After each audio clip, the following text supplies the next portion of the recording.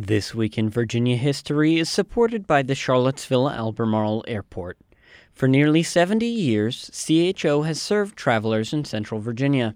CHO, close, convenient, connected. This week in 1859, Virginia executed the first person in the United States for treason. You're listening to This Week in Virginia History. I'm Nathan Moore. Guilty of conspiracy, guilty of inciting an insurrection, and guilty of treason. So were the charges against John Brown after his failed raid on the Federal Armory at Harper's Ferry. The sentence? Death by hanging. On an unusually warm December morning of his execution, more than 1,000 troops surrounded the gallows. The general public was prohibited from attending. Around 11 a.m., Brown was escorted from his jail cell. He dressed in all black, except for the red carpet slippers adorning his feet. He rode in a wagon from the jail to the gallows, sitting on top of his own coffin. At the gallows, he climbed the platform, shook hands with those standing around him. The sheriff placed a rope around Brown's neck and a white cap over his face.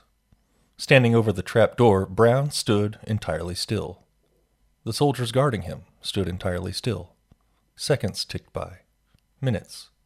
After 10 minutes, the sheriff cut the trapdoor rope and Brown fell 3 feet to his death. His body was placed in the coffin, and his wife took it to the family homestead in New York for burial. John Brown said no parting words while on the scaffold, but he wrote this prophetic message before leaving his jail cell that morning.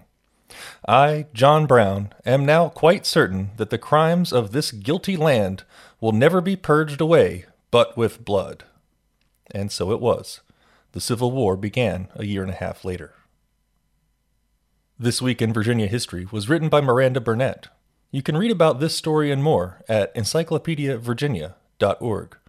And be sure to subscribe to this podcast in Spotify, Apple Podcasts, and at virginiaaudio.org.